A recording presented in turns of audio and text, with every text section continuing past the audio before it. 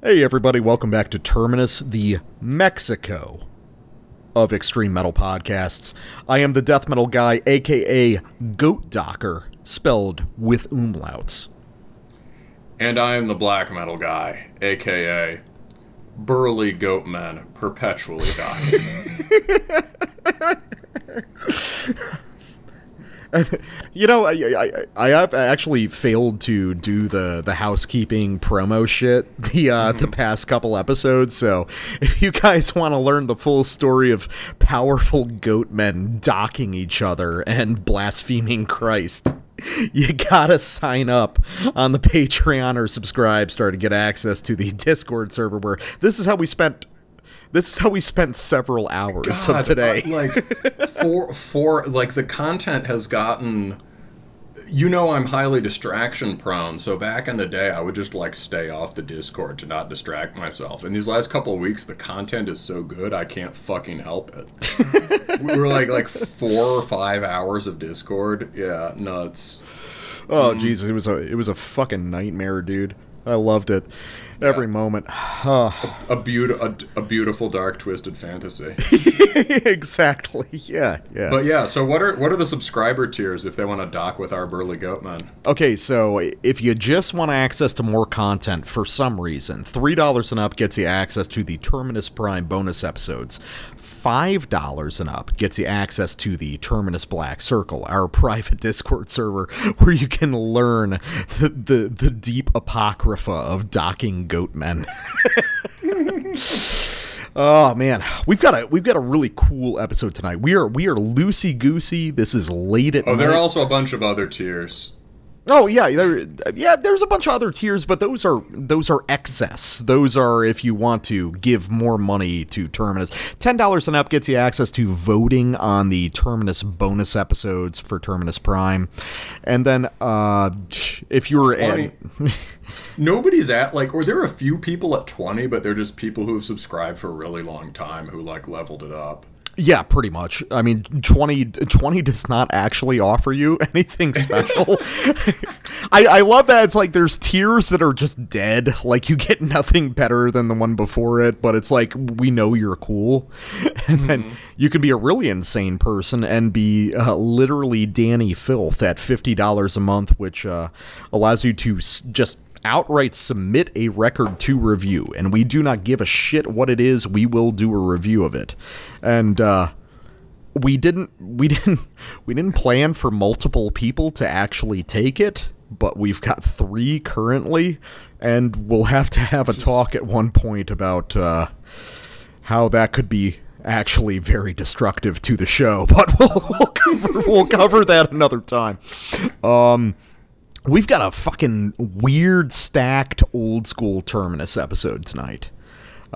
Real 2020 energy. It's going to be a long one. We've got a bunch of records to talk about, and they're all over the map musically. You excited about this one? I'm excited about this one. I'm stoked. Yeah. I'm ready to roll. This is a good... You know what? This is a very 2020 energy, but I think, frankly, we've got a better lineup than we could have had in 2020. Oh, yeah. Yeah. The lineups, these, aside from that one really eclectic one we did a couple weeks ago, the lineups we've had this year, I've been really, really stoked for. Yeah, no, I mean, we finally have it down. It only took almost 2 years, but we actually know what the listeners want and what we want. So to kick us off, without further ado, we gotta talk, just as a little intro piece, about a demo I ran across a while back, but it's just now gotten its cassette release on Nuclear War Now. This is the first demo by Paimon Gate titled Seven Legions. So this was released just on YouTube and stuff, I think a month ago, something like that. But it was known even then that this was going to get a release on Nuclear War Now. The tapes are out now. The vinyl is coming, I believe. And kind of a weird thing. Originally, the promo material described the personnel of this band, but it looks like all that got edited out after the fact. But so I guess they they want to kind of start from ground zero again or something. That's respectable. So that being said, the content of the music will make it very clear to whoever's listening to this show who this probably is. Anyway, so Paimon Gate, Seven Legions, excellent demo of old school Black Death, very in the traditional USBM or US Black Death vein. The notes are going to be obvious to anyone who listens. Profanatica, Havohe, Demoncy, Von, all that sort of thing. But what's interesting to me is that it is, well, one, it's excellent. I'm immediately super stoked for this project.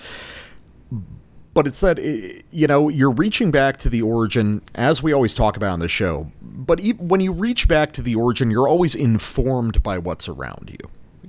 You can never perfectly embody 1988 spirit because you're in 2022. You're not forgetting everything around you. But this is a case where we have a demo of music that is authentically old school, but is also deeply informed and improved by modern technique.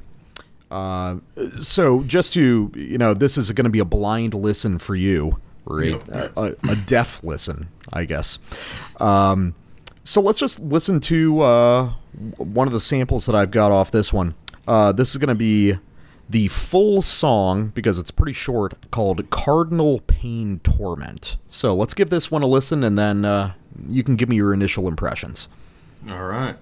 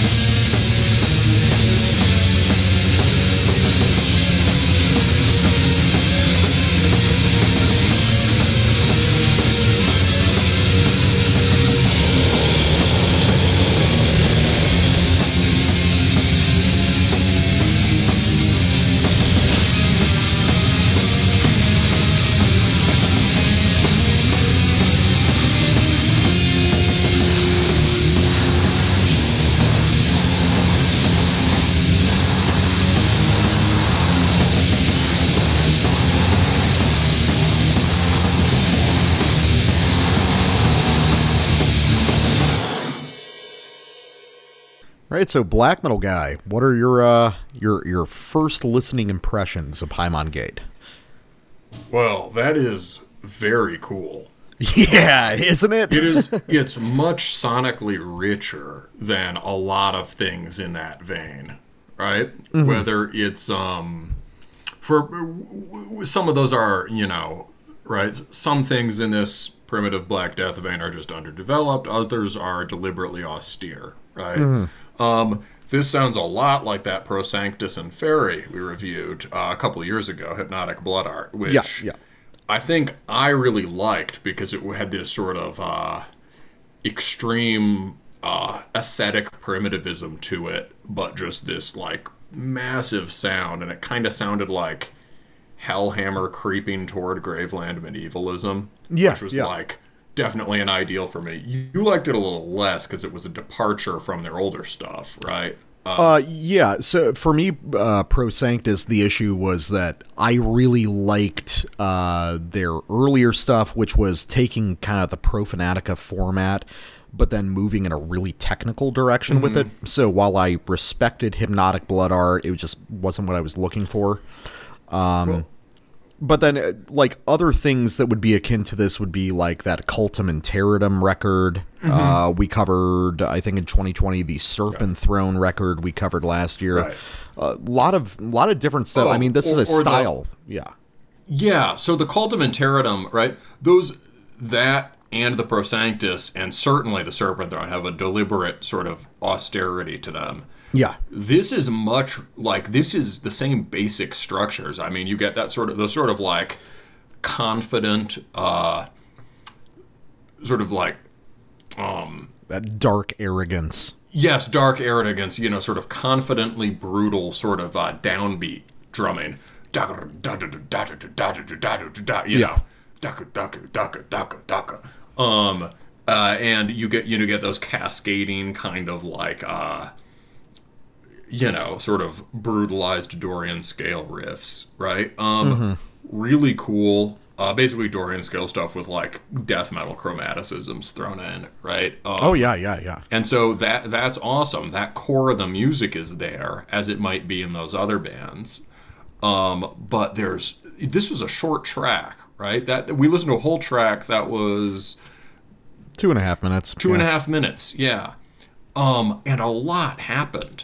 And the sonic, the last Pro Sanctus had, well, all these bands often have a really densely concentrated sound, right? There's just this thick material of guitar and bass, or just guitar, Yeah. right? And it just sort of like barrels ahead. Here, there's still heaviness and density to it, but there's a lot more, the guitar spreads out vertically a lot more. There's a ton of color to this music that you don't typically hear in this style. I agree. But I think what you said is important, you know, the whole Dorian melody thing. Now that's kind of that is a part of this style, but what I think is important is that a lot of that back in the day, you know, for these traditional kind of primitive USBM bands was arrived at very unintentionally. Here we're hearing that with the craftsmanship of a guy or guys who clearly understand exactly how to write those melodies. There's a clarity of form here that was kind of absent in, say, early 90s USBM. Yeah, for sure. I get that. It's there's like a deliberate thing of like, okay, we're writing things in this kind of like noble sounding martial scale, but deliberately sort of demonifying them in certain ways.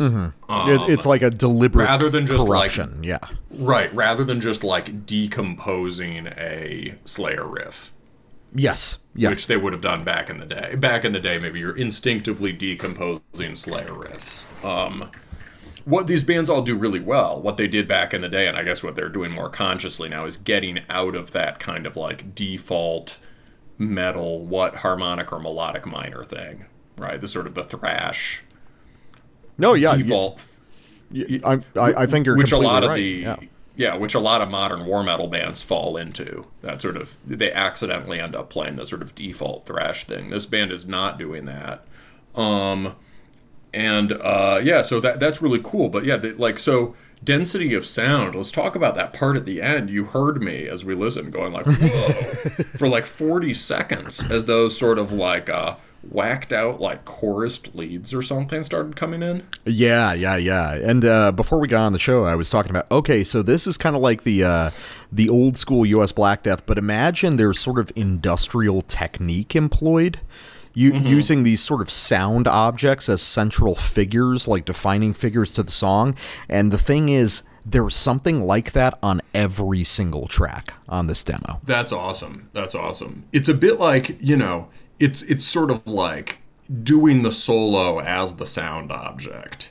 Yes, yes. So it's one way of taking the Kerry King solo, but Yeah. like, you know, it's using the Kerry King solo, whereas like, you know, Concrete Winds uses the Kerry King solo as a paradigm for like super brutal default speed metal riffing. This band is using the Kerry King solo as a paradigm for like these kind of like creeping atmospheric riffs like that.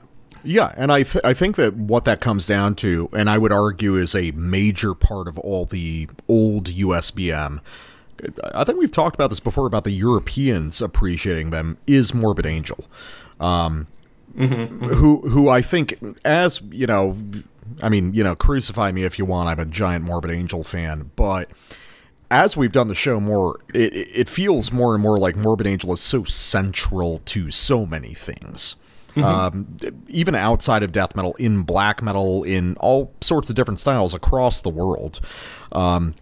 So I think the idea of the solo as a sound object rather than just impressive lead playing is something that's really embraced here. That makes sense. You can get here, they're getting the same kind of liquid, slithering vibes as a Morbid Angel solo while deliberately stripping back the technicality. Yeah, exactly.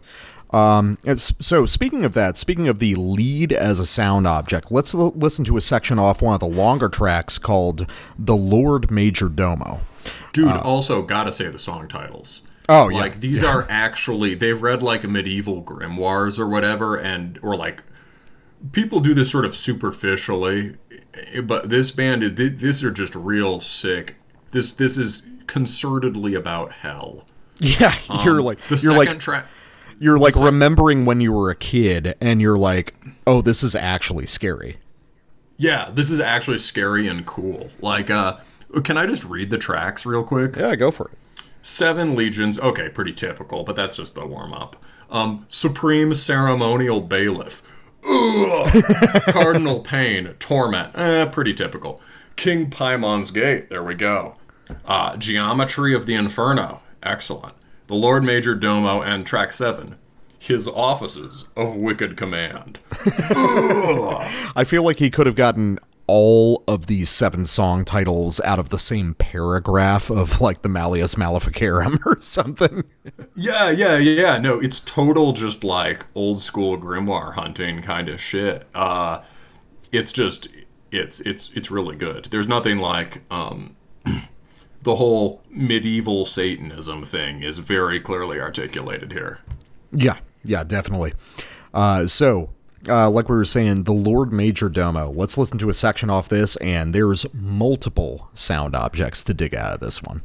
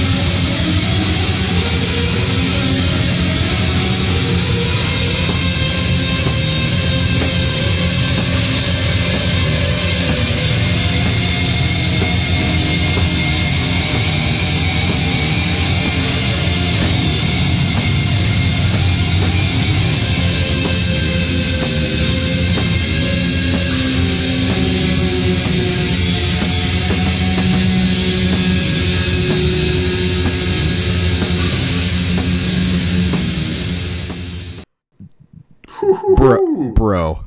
Bruh.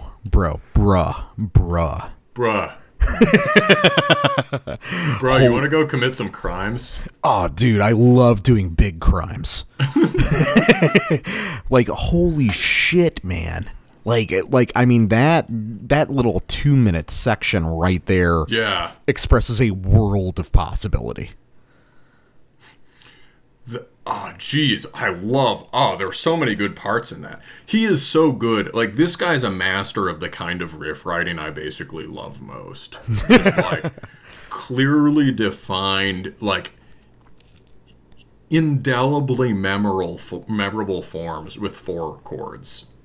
Yeah, it's incredible. And it's like, and some of the just ideas that are tucked away in there, like little bridge riff, that dun dun dun dun dun, that like almost bluesy sort of Motorhead riff, but then with the dun dun dun, that Dorian conclusion, that like standard primitive USBM like Profanatica chord conclusion on it.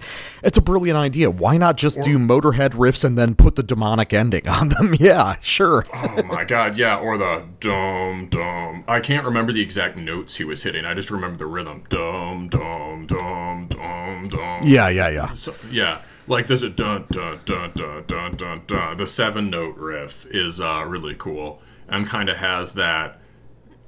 It's got the same rhythm as a really elemental kind of spooky riff, which is dun dun dun dun dun dun dun.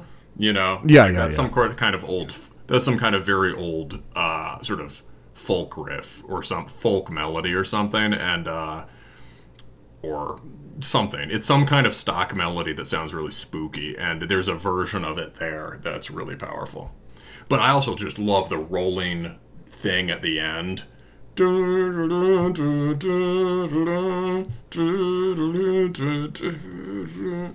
Like, oh yeah, it's fucking sick. Like, the moment a full length comes out from these guys, it's in contention for album of the year.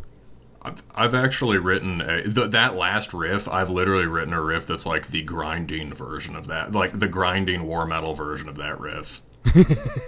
It's but anyway, yeah, this is fucking sick. The soloing at the end. Someone in the comments wrote, someone needs to tell Morbid Angel to listen to this album for inspiration to get back to their roots. Hey, it's Kari from Sepulchre Curse. And I'm Jakob. You're listening to Terminus.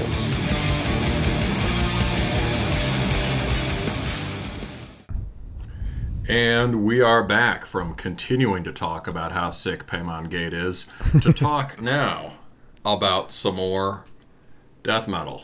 This time with the split from Rotting Kingdom and Encoffination, Wretched Enigma of Salvation, out on Self-Made God Records. Of all things, yeah. Which is the Polish sort of grind and Polish death grind and hardcore label. Yeah. Very, very unusual kind of label for this to come out on. Unusual because both of these bands play in rather different styles, both from one another and from the label. You know, I guess overall you'd say this is just a sort of extreme death doom record. But they take very different approaches to this. So, Rotting Kingdom is, we can get into it more in a sec, but Rotting Kingdom is a much more sort of gothic and romantic take on it, and Encoffination is much more sort of brutal and primitive. In a way, this is kind of like a very Terminus record, because I've long followed Rotting Kingdom, you've long followed Encoffination, we both love Self-Made God, and we were tipped off to this by one of our patrons who is friends with the Rotting Kingdom guys. Yeah, it's the ultimate Terminus record, you know? Yeah. So we should, so overall, you know, this is one of those splits that is, you know, some splits seem just like almost perfunctory thing. Like, okay, we need to release some music to get momentum for the next record. Let's do a split. Or like, hey, these guys are chill. We've played shows together. Let's do a split. This one seems like they planned it in advance. And like maybe the concept is kind of that they've decomposed the Peaceville Doom Death formula into like two different sides. Mm-hmm. That makes sense to you? Rotting Kingdom, definitely. In Coffination, I have my own ideas about where their sound comes from, but I'm sure they're into the most dismal sides of the Peaceville thing. Definitely. Yeah, maybe. Yeah, that's fair. I think they are coming out of a different tradition. But, like, as a shorthand way of explaining this record, imagine the two sides of Death Doom split into the two halves of the record. Mm-hmm. You know, you've mentioned Encoffination on the show before. I've mentioned Rotting Kingdom, and, you know, I don't really know Encoffination at all, but, so why don't I lead us off with Rotting Kingdom? Yeah, we both, we can both speak to either side of this split. Yeah. So these guys are, central to the Lexington, Kentucky scene, which is, not very well known outside of the most hardcore underground USBM and underground metal circles. However, is extremely authentic, and, you know, something I've respected for a long time and should be better known. And this band should be huge. They've been around since, I think, 2017. They've done an EP and an LP, and now they're doing this. So they've taken their time to mature the sound.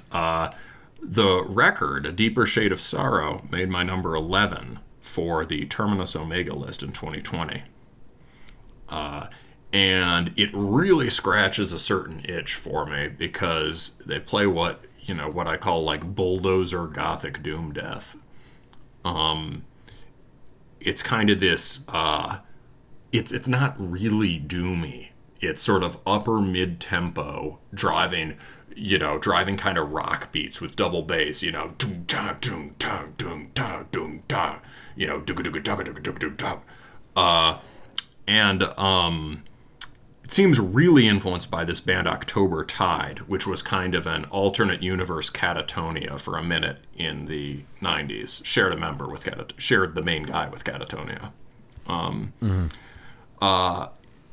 It may be also, maybe they're also influenced by November's Doom, which is a band you know better than I know, but I've gone back to recently. You are completely right about the November's Doom thing. You know, I kind of had my doubts when I saw you wrote that in the notes, just because I know you're not super familiar, but you're pretty much on the money. I bet November's Doom is kind of central for these guys. For those who aren't familiar, November's Doom is definitely on the kind of romantic, melodic side of doom death, but still has really aggressive, gnarly, more death metal parts in it. They're kind of singular these days for that style, as far as like better known bands go. Yeah, I remember I heard a bit, you know, I went back to some albums more recently, but I remember when I was just getting into metal, I found some of their shit on like MySpace or whatever, and it definitely had this kind of bulldozering sound. Like it was death doom, but like fast and groovy. These guys have an influences list on the promo for Wretched Enigma. And, you know, maybe this was seeded, that reference was seeded in my mind by the list, but Rotting Kingdom play doom death that brings you the memory of British doom scene and bands such as My Dying Bride or Anathema, as well as Ceremonium, Morgion, Catatonia, Enchantment, and November's Doom. Encoffination offer, you can read that list later, but they have their own very cool list of influences. So yeah, I mean, and so in the past they had this sort of bulldozer doom death thing, and it allowed them to bridge freely into other things. They had a free idea of what could be brought into this style. So you would get kind of parts that were just almost bolt throwery, and you get parts that were all just the goth stuff, almost just direct, like Sisters of Mercy. No clean vocals or anything, just like you can tell they really understand the goth thing. This record seems like a deliberate step away from the characteristic tempo pushing bulldozer thing, and it's a push away, and it's a leap away in some kind of an unexpected way, which, especially on the first of their tracks, I might think I'd like it less, but it's actually just as cool and pretty interesting. So, should we get to a sample? What? Should we get to a sample? Oh, I thought that was the break for a sample. All right. Yeah. All right. You had that big pause. I just hit play. Oh, all right. So this is so we're going to Misery Eternal. We're about 4 minutes in, and this is you can hear the sort of lower tempos, more rhythmic space, and this is kind of a left turn for them.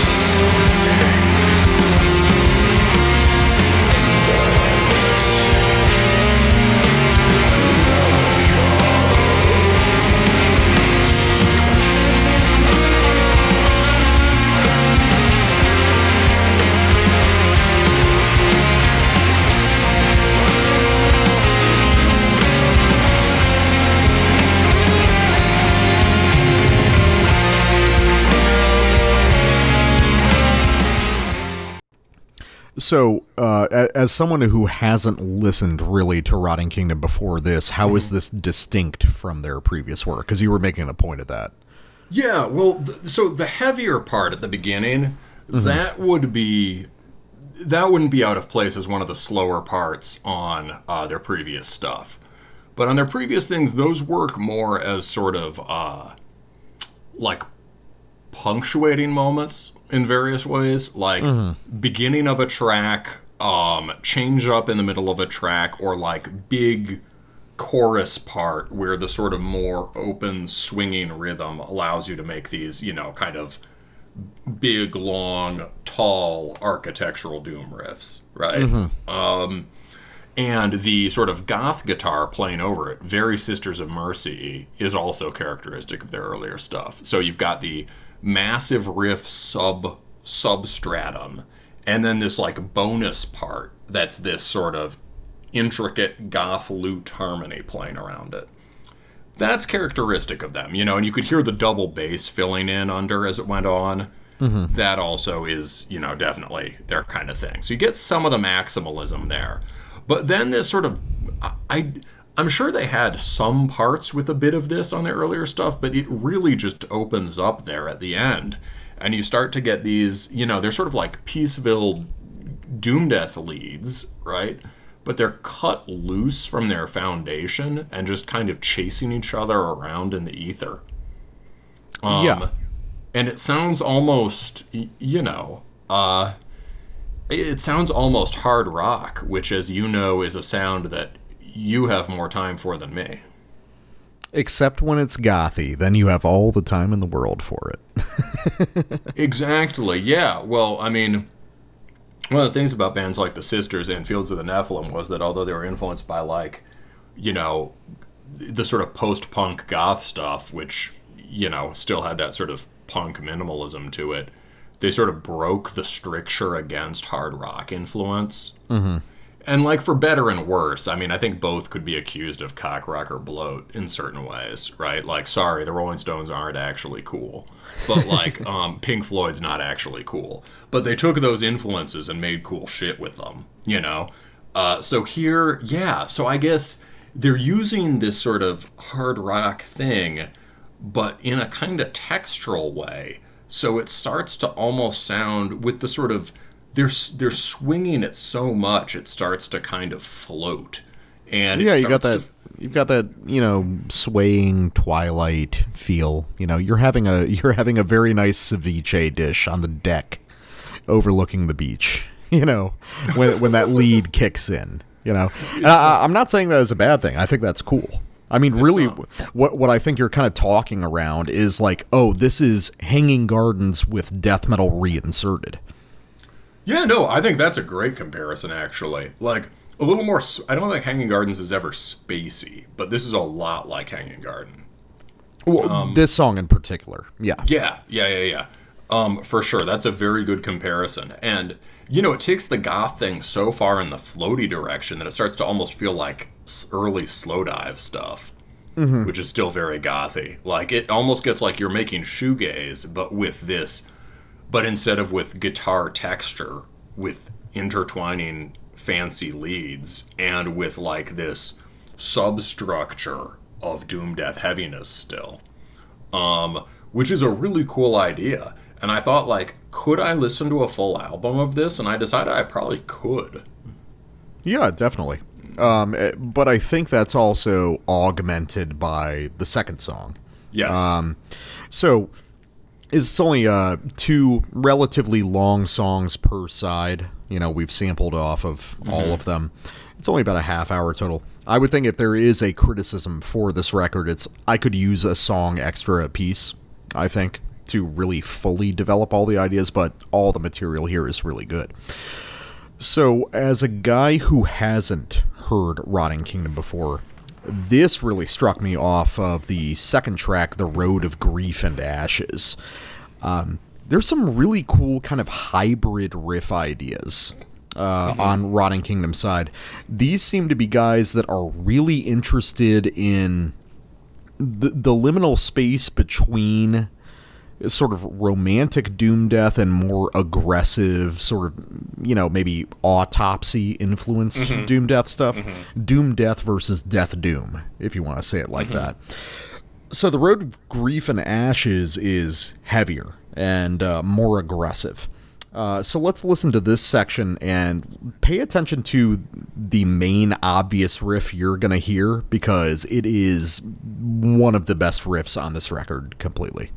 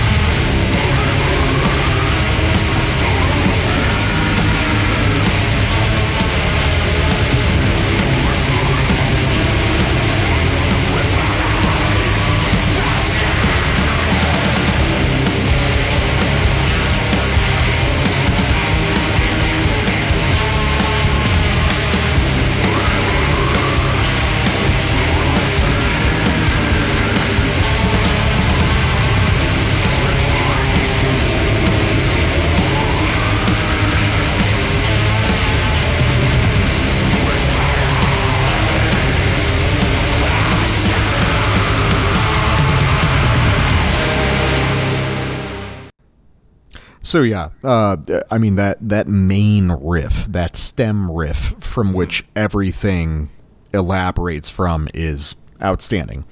And it really all comes down to a really simple modulation, which you pointed out. You think it's like a minor sixth on the bass. So the main melody is something like dum da da da. Okay, typical so far. Doom, Yeah. like Death Humor. Dum da dum dum dum dum. Dum dum dum dum dum. It sort of hangs up. That riff normally descends for variations on that stock thing, and the guitar hangs suspended in these kind of more dissonant intervals on the end of the riff. I can't frankly hum it because it's sort of elaborate. But yeah, so you were saying there's something about the bass lift that really makes that. And I had to listen for it, but you're right. The bass is doing more rhythmic stuff underneath it. And then I think it rises just like, yeah, something simple and just metal, like a minor sixth or something. And it sort of starts encroaching on the territory of the guitar for a minute. Well, yeah, you know, because the bass is just doing this like simple walking bass line, holding down the root note, and then there's this lift like that minor sixth you were talking about, and all of a sudden it completely recontextualizes the tension of the riff over it. It's a very, very simple but very subtle technique. Something similar to the kind of shit that we heard when we on a bonus episode when we covered that Nictalgia record. Remember all the kind of like subtle bass manipulation across the riffs on that record? I think so, yes. Yeah. I really love it when a band can do that. You know, Satanic Warmaster does that a lot too. Yeah, so there's a lot of subtle technical things you can do with a bass, you know, that don't require any like special elaborate technique, but have a way of manipulating melodic lines from the guitar around them in this really cool way. And this is a great example of that. And additionally, I really like how this main riff here becomes those first four notes become the stem melody of like every riff after it. You know, everything is distinctly related to that main melody, which like they immediately seized on. They realized, oh, this is a fucking brilliant riff. How many ways can we extrapolate off of this? Which is, you know, that's just good technique. If you have something good, don't just play it once. Find different ways to vary it, find ways to play with it, and just, yeah, you know, reap the fruits of it. Yeah, so that bridges into another thing, which is that everything here is bespoke and intentional. There is no part of this where the musician isn't writing. Yeah. Like, I don't know if it's multiple, how many writers are involved, but every single part is, there's nothing that's default or filled in. So, let's talk about that area where they up the tempo at the end. First, I gotta eat my hat. That part has the bulldozer beat. So, you know, like, it does occur less than it did on the other stuff, but they certainly throw into it at the end of the track, which is sick. As they're doing that, you start to get, on the one hand, there's this kind of elaborate, thick lead part.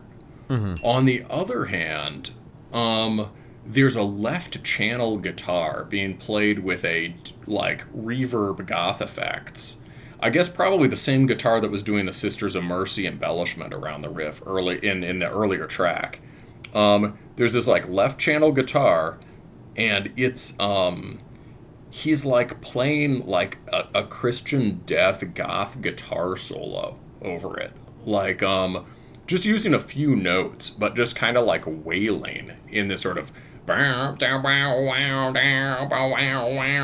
just doing these like really intense bends and stuff, with this sort of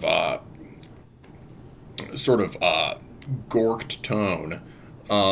And it's subtle to hear, but it adds a lot, and it's interacting with the main riff. And it's this whole other bonus tier of the song that you might not initially even notice. So, Yeah, this is really good. Yeah, no, I'm definitely stoked to hear this, and I'm gonna have to go back, like I threatened to last time you talked about Riding Kingdom, and actually listen to their last album. And I think with the range they're experimenting with here, I think they're going to have the last one was just a really sort of focused effort in kicking ass. You know, this, which is great for a first record. I think they now have they've conquered the new sonic territory they need to make a just really sort of fully fleshed out masterpiece of an album. Yeah, and we are gonna be here for it, you know. Anyway, in Coffin Nation. All right, that's in Coffin Nation. Just a low, quiet gurgle for 15 minutes. So I am the big Encoffination guy. Love this band to death. I have a t-shirt. I saw them live one time, and it was like if two granite walls were slowly crushing you, but like moving at like glacier speed, like 6 inches a year kind of stuff. It was awesome. There were 2 guys on stage, and they were more brutal than 6 guys, you know, in many other bands I've seen before. So drums and guitar or a drum machine? Drums and guitar. Yeah. So Encoffination is a sort of, I mean, it's really a band that is a side project of guys who do a bunch of other stuff. The personnel that were there when I saw them was Electrocutioner, you know, Wayne on drums, and Goat from Father Befouled on guitar and vocals.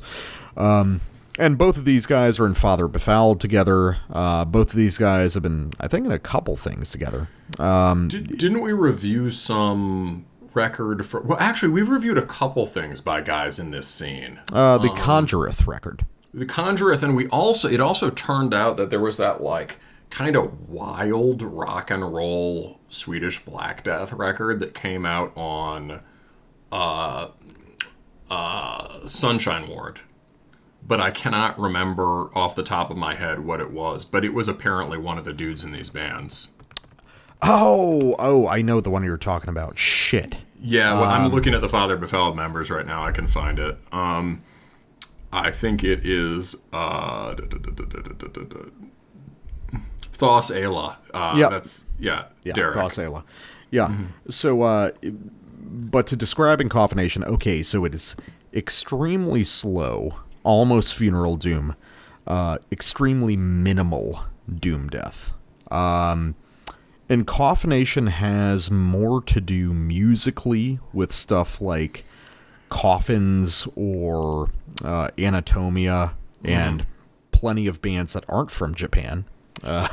Winter, stuff like that. But basically it's very extreme, very nihilistic, very ugly, gray doom death stuff. So obviously, you know, describing that, it's almost torture doom. So I love it to death. And this is your first experience with Encoffination. So what do you think, man? I'm ready to get coffinated. To be fully coffin-pilled? Yeah. Yeah, coffin. So I found it.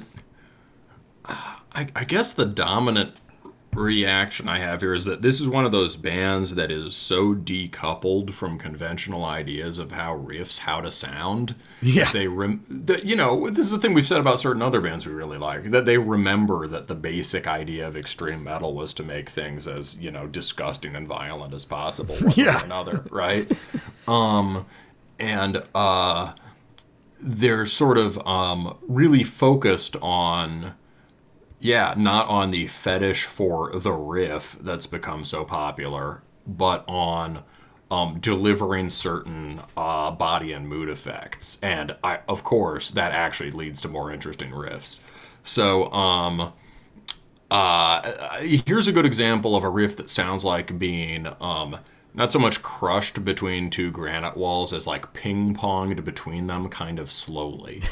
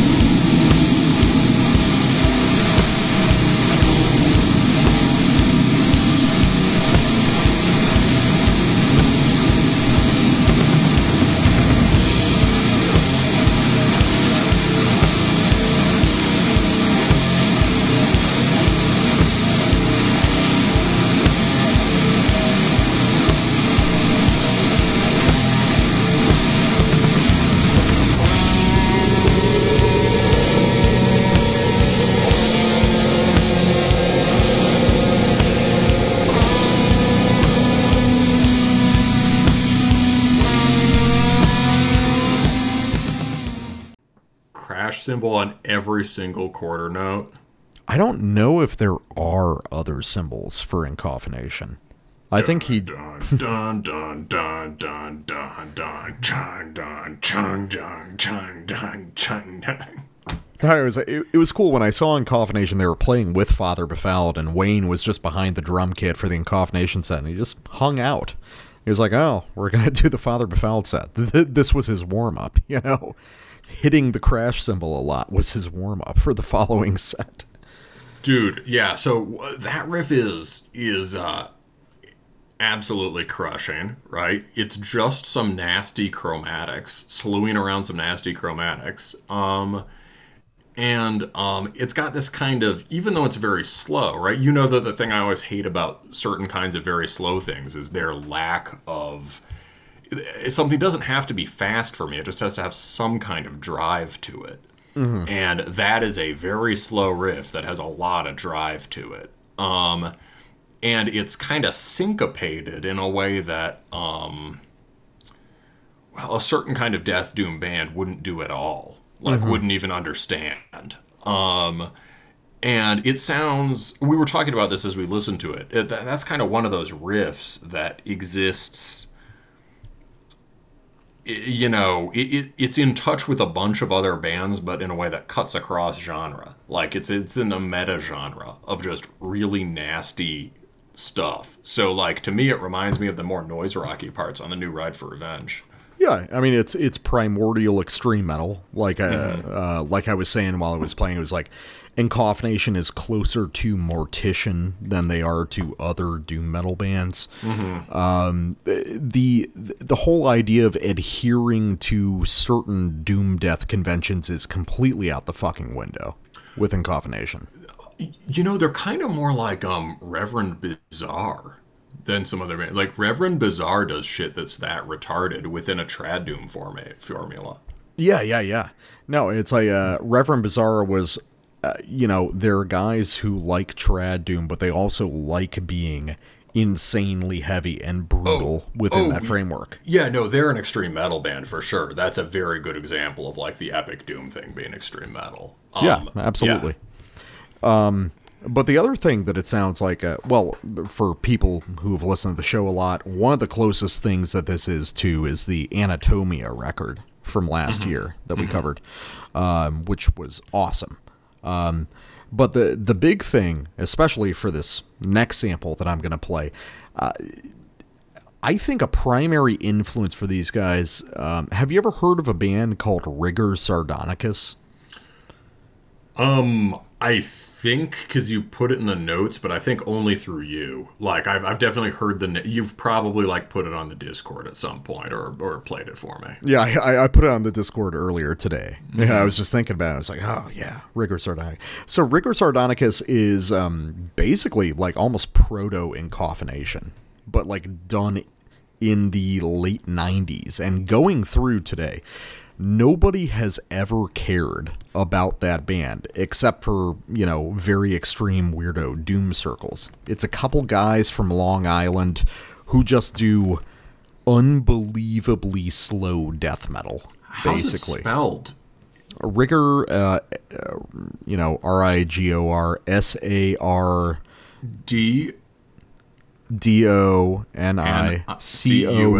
Sardonicus. Yeah. Oh, interesting. Okay, because I was like, they're not even on Metal Archives. Okay, there they are. Yeah, well, they have guns in their pictures from before it was cool, so they're legit. Oh yeah, they're fucking weirdos, dude. They've just been doing incredibly slow. Winter is probably the closest comparison for those guys. Mm-hmm. And I think that's a primary influence for Incauthnation. Just incredibly glacially slow, incredibly brutal, crushing. Can you play some for us? Or should we do that as an interlude? Let's do it as an interlude, just so we stay on task. Yeah. I will... You will like the interlude. I already knew I was going to play a Rigor Sardonicus song as the interlude after this.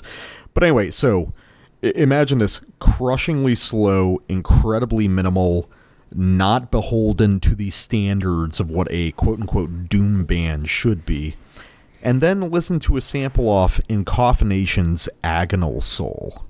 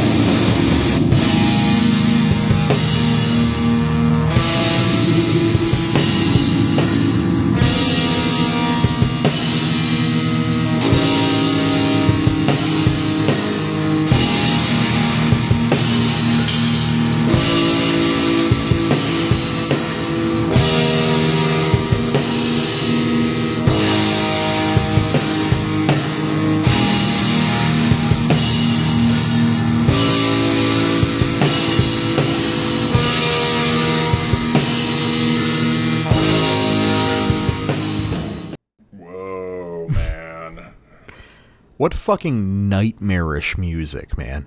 Like, I love when people do doom metal as extreme metal, which is a thing that's like almost forgotten nowadays, that doom metal is not, for you and your girlfriend to, kiss to. It's supposed to be, you can do doom metal that's like brutal and weird and uncomfortable. And Incoffeination does that better than almost anybody these days. I mean, just the sparseness. When everything drops out, you're just sitting on those big open notes. Oh, dude, there's nothing like it out there today. It's...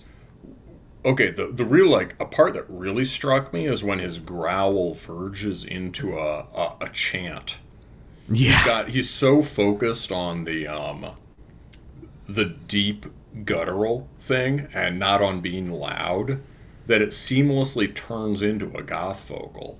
It's like the most extreme goth vocal ever, which makes it pair really well with Rotting Kingdom. But also just the thing about that is it's almost like they just said, okay, during this part we're going to play notes, but they're going to be completely arbitrary. Well, there's also something that's interesting, like in that break part toward the end of that sample. You've just got the drums and you've got the plucked notes. Yeah. And even the growls, it's all, even though it's been compressed together, it's very quiet, isn't it? Mm-hmm, mm-hmm. There's a weirdness to that. It's so heavy, but it's so quiet at the same time. This mastery of this sort of like insidious dynamic quality is pretty unique to this band.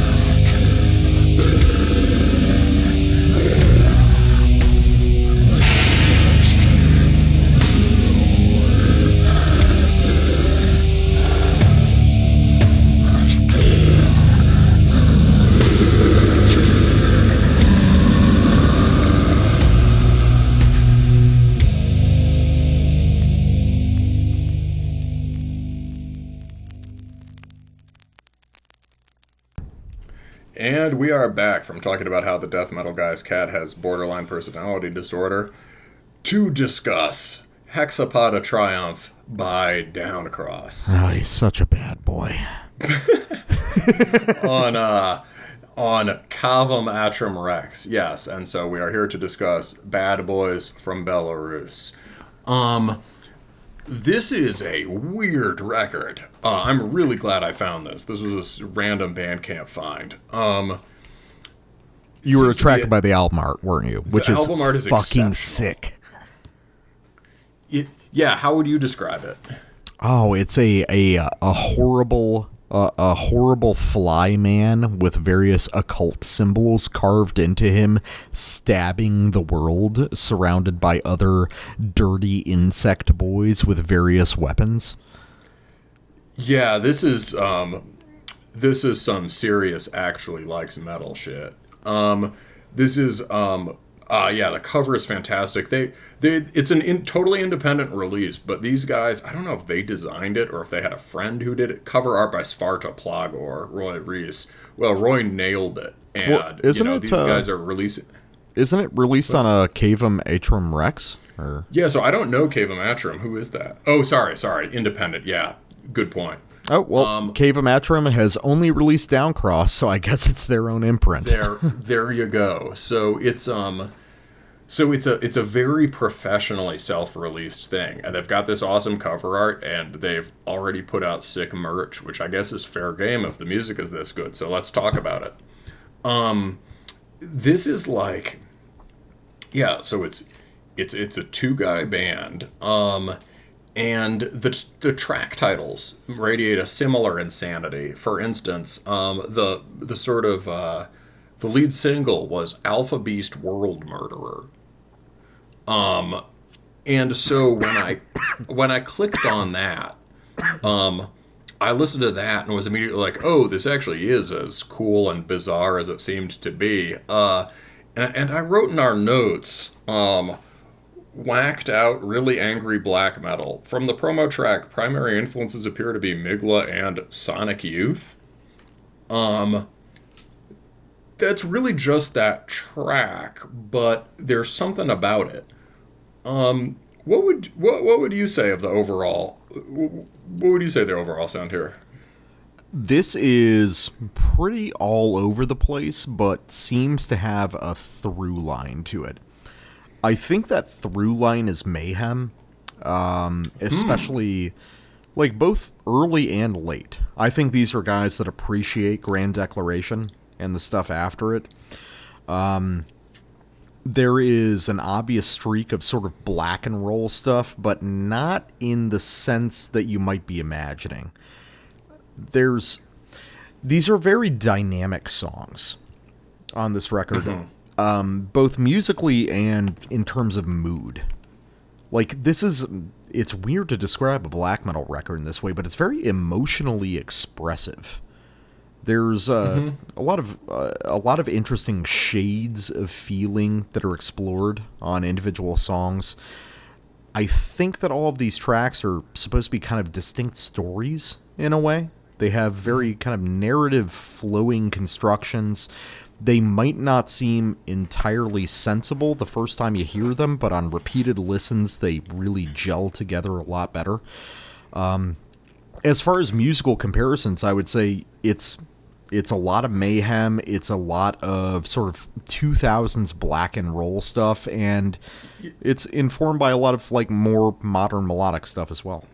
Yeah, so, I mean, you're going to have to show me the mayhem thing. That was not my first thought. But we definitely, somewhere on their promo material, they say something about, which I can't find specifically, maybe it was on, like, Bandcamp messages or something, but they say something about, like, they say something kind of, something like black and roll. It's some sort of similar blank and roll label. So they almost maybe don't even, they almost maybe don't even think of themselves as a black metal band strictly. Mm-hmm. I think this kind of outmoded black and roll style, right, was connected with a lot of very static kind of slow parts of early Dark Throne songs or slash have, Satan for Fend, later Dark Throne songs. And for everything that was good in that style, there was like 25 things that were terrible, right? Yeah. So it was a sort of a trend from the trench coat days, right? The early 2000s, or the 2000s, all of them. But this band definitely takes that as a starting point, and we've started to hear that a little bit more.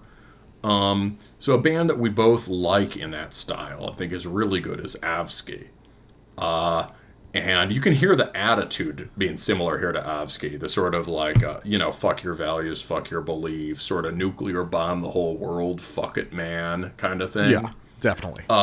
Similar, intense, non...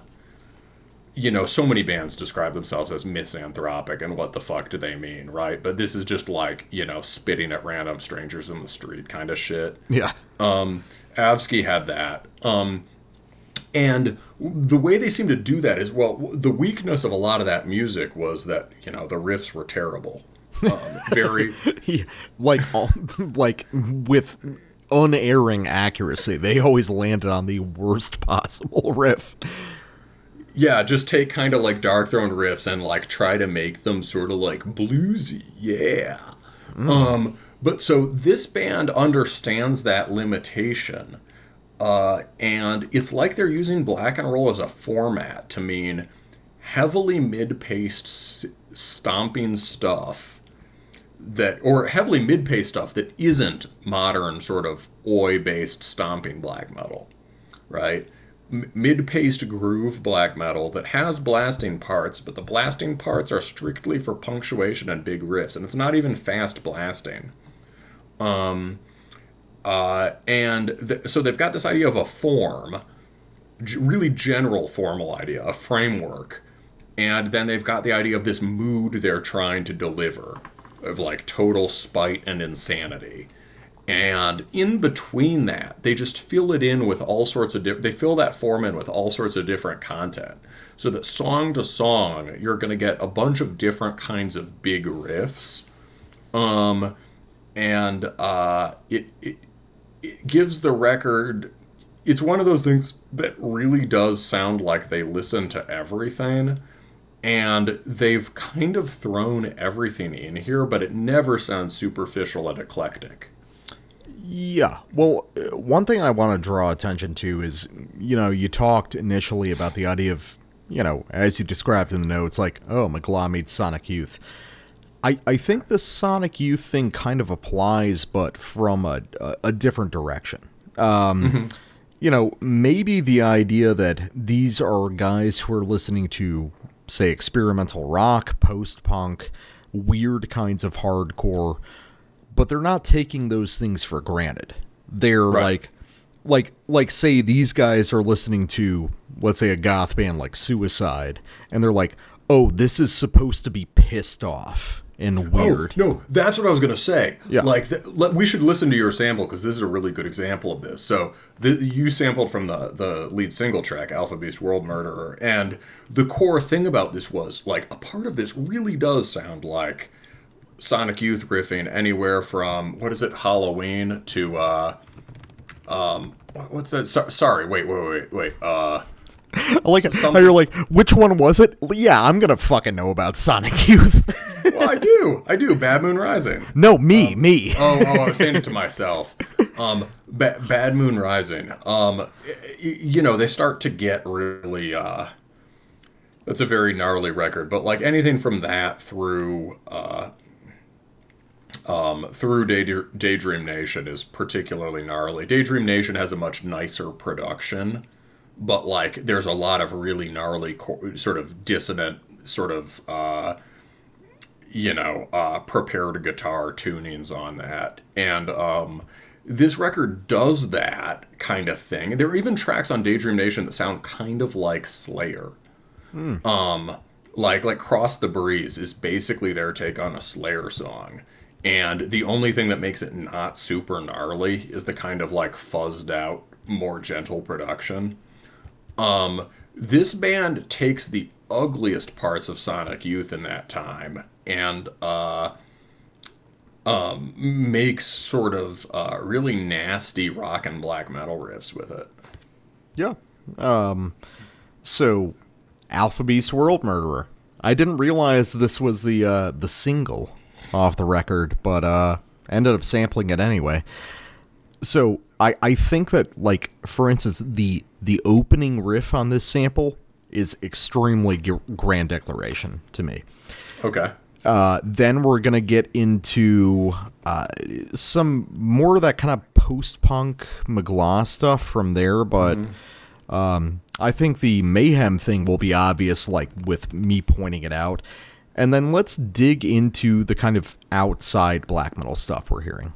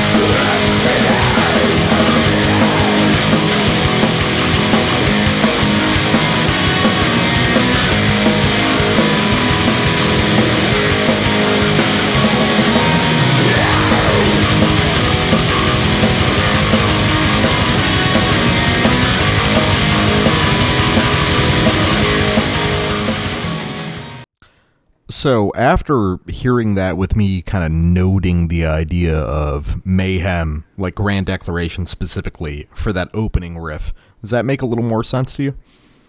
Yeah, the opening series of riffs, the sort of like big swinging 6/8 ones. And, you know, the first of those is that kind of like it's the typical Norwegian take on the Children of the Grave riff, but like with much skronkier intervals. Yeah, you gotta do that skronky descending arpeggio, man. That's classic blasphemer stuff. I get that the mood they're going for throughout is very Grand Declaration of War, just sort of pure spite. Yeah. So in terms of the Mgła thing, I can definitely see that as being a possibility, but there's something about this whole record that makes me think that's not a primary influence. I don't have any evidence to back that up, but I was listening to this and I was thinking, a lot of the stuff that sounds like Mgła, you could probably get there from Enslaved in particular. Especially their mid-era, more proggy stuff. Because Enslaved actually, thinking back, did a lot of Mgła-style things before Mgła really popularized it.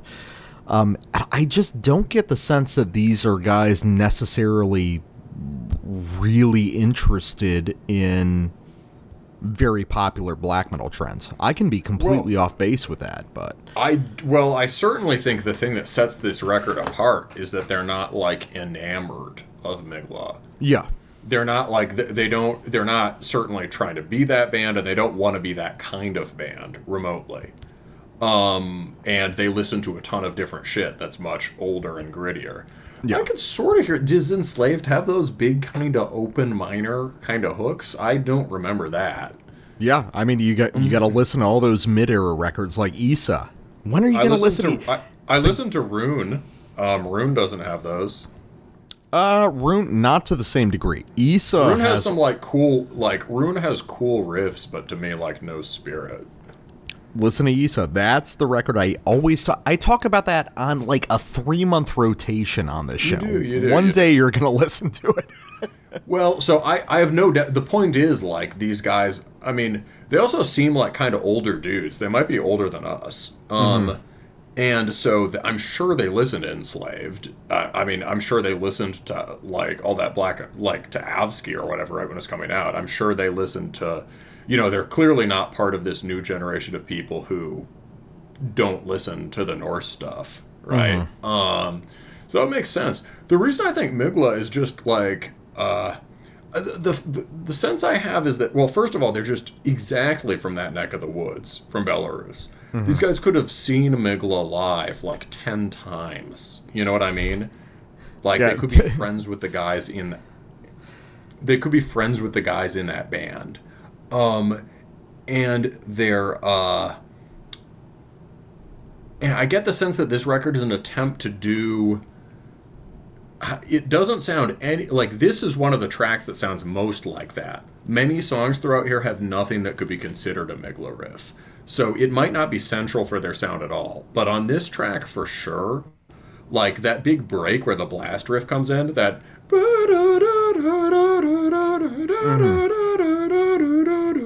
and then you agreed that like the more sort of rockin' thing after it sounds pretty Migla. That's very Migla, yeah. the one after So that. the things that it doesn't necessarily sound like Migla specifically, but that like big elaborate riff, which is basically written in Migla minor, but is a lot more complex, sounds like really like the kind of stuff that's written in the immediate social circle of Migla. Like the guys who play live in Migla have these other bands like Over the Voids or Ashes or Owls, Woods, Graves, and they all have a similar ear. Okay. Like you can tell they're kind of like slightly younger than the dude from Migla and profoundly interested in that shit, but like doing their own thing. Yeah. You know, there really is that people don't really talk about it as a scene, but that has it's a scene with its own idiom. It's the Malignant Voices scene. We reviewed the Ethel 1710 from that way back at the beginning of Terminus. Oh, that was like the second episode or some shit. Yeah. So that was doing something that was a little outside that sphere. They were consciously trying to do kind of a black and roll thing. But so this sounds like it's part. This could belong to part of that scene, but it could equally belong to the scene around Putrid Cult, right? Yeah, like, Putrid Cult, I definitely got off this when you like mentioned that in the notes. older veteran dudes from the western part of Eastern Europe who want to make stuff that is sort of difficult and not accommodated to contemporary trends. Yeah. The funny thing is, I think your sample actually skipped the part that sounds most like Sonic Youth, but it's at the beginning of the track. Listeners can find it. And the thing it really sounds like often is the stuff on Sister and the most slayery stuff off Daydream Nation. But yeah, so let's go to, for some of the more nasty black and rollish stuff, let's go to my next sample. This is Where Spheres Myroblice with Pus. Lysine is when a cell breaks, so I'm guessing this has something to do with that. We're going to build to a really rockin' part, but you're going to hear it. It's not like... it doesn't have any of the goofy quality that some of that stuff had back in the day.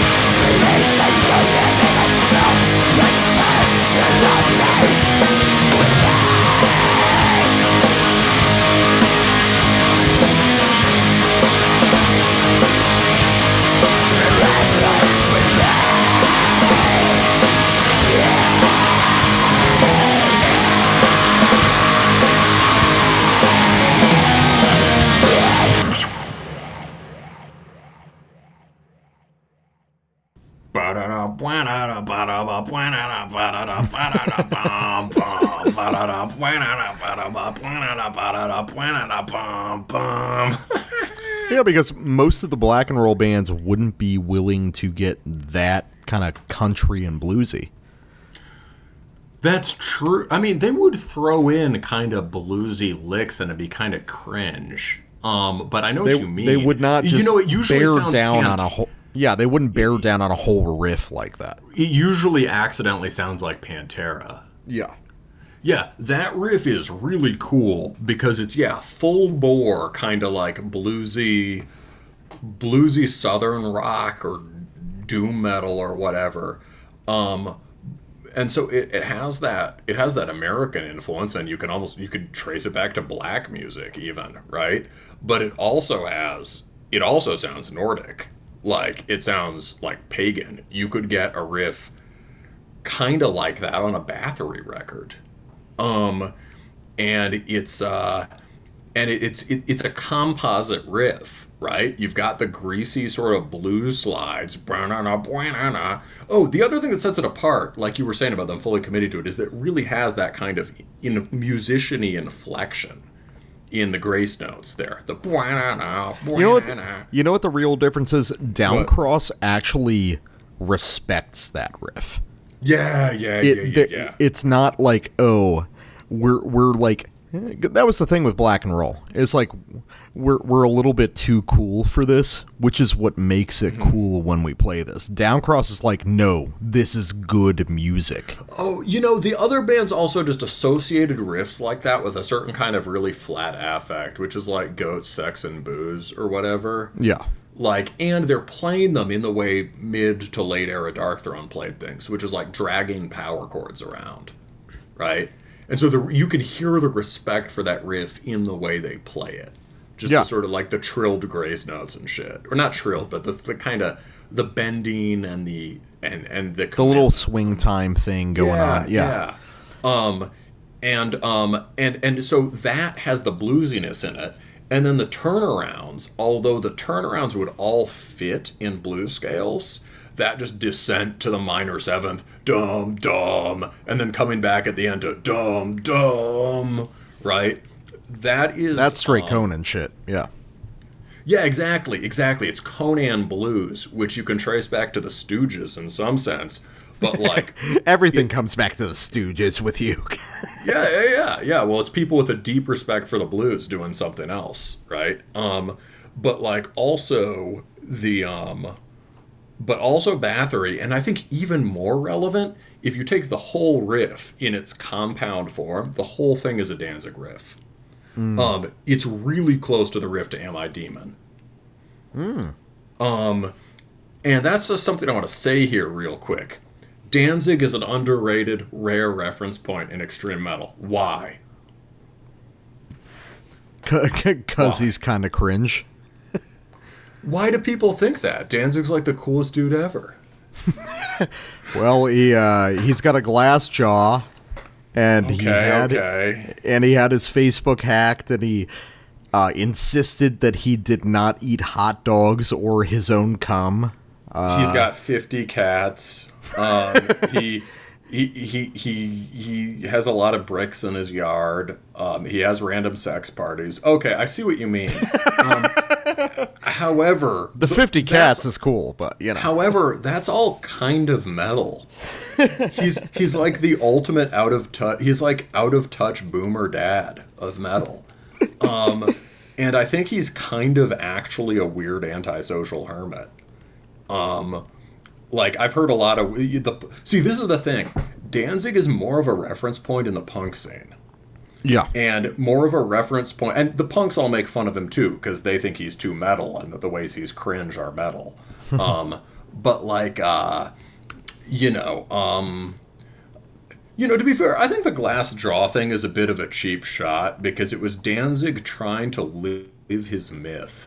Danzig gets backed into a corner, and he's just suddenly feels like he has to act like his own Conan character, and he's like 55 at least at that point. and he just sort of tough guys it in front of this dude and gets knocked the fuck out. The guy was like twice his weight. What do you expect? Like, I'm not saying it was a prudent decision or a level-headed one, but I will Danzig apologist on this. You're just... Everybody listening, let the black metal guy know in the comments how that was actually not cool,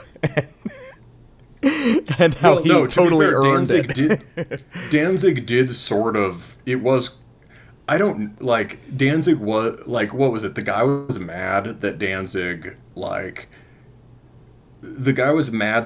bumped him from the set, from like the show, because of some sort of like weird rock star bullshit about time, right? Oh, I can't. It's been years since I've seen the video, but I can firmly remember that Danzig was definitely the fucking asshole in this situation. Danzig definitely like started the physical aggression. Well, yeah, this isn't a Danzig podcast, so it's okay, that's our second podcast for for $120 and up. You can gain access to that through the Terminus Patreon. Where we review every what is it? Every comic in the Verotic series, the adult-oriented publishing company pioneered by Danzig. For that kind of money, shit, I'll do it. But anyway, point being, Danzig, irrespective of his personal shortcomings, made some really good records, and records that both had that went back through rock and roll to Howlin' Wolf, and also had that Teutonic extreme music thing carried over from the later Misfits. And this band nails that. And I think musically, it has a lot to offer people that they just ignore. That's fair. I mean, Danzig does legitimately have some excellent kind of weirdo off-center kind of primitive goth heavy metal stuff. Yeah. And I could see these guys actually listening to that. Well, honestly, I could see these guys listening to anything, you know? Yeah. This is a record that is all over the place, but in a good way. It feels contiguous with itself, but the influences are just everywhere on this thing. So, which leads us to, are they the section that I guess you were calling the are they actually listening to, or what? Are they actually listening to, and the just kind of crazy one-off nature, the very specialized song structures. So I want to go to the second to last track on the record, which I think is actually my favorite on the album, Invariant Fall of the Doomed. So let's listen to this and ask yourself the question, holy shit, are they actually listening to Ultra by Spite Extremewing?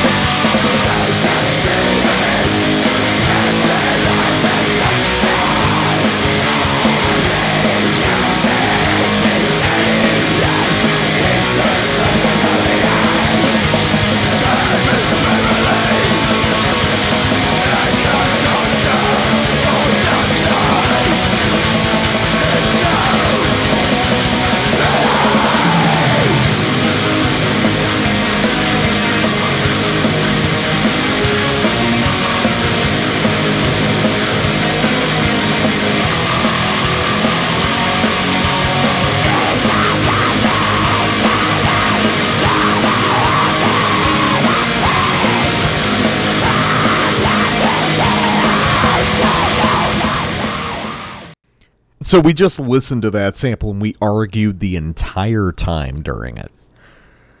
Yeah. So it's interesting. I think this is kind of a Rorschach test situation because there's parts of that where I was like, oh, dude, this is Ultra by Spite Extremewing. And you were like, no, dude, it's totally Mgła. It still fits in with that. And we can both kind of be right on that, but I'm kind of curious because that big cowboy riff, that second riff in that sample is, I can't point to anything except Ultra for that. The but da da da da da da da da da da da da da. Wait, which one was it? It was the second big glassy riff with all those open notes after the kind of like windier style riff. Okay, I'm already on that one. Let's go to the next one.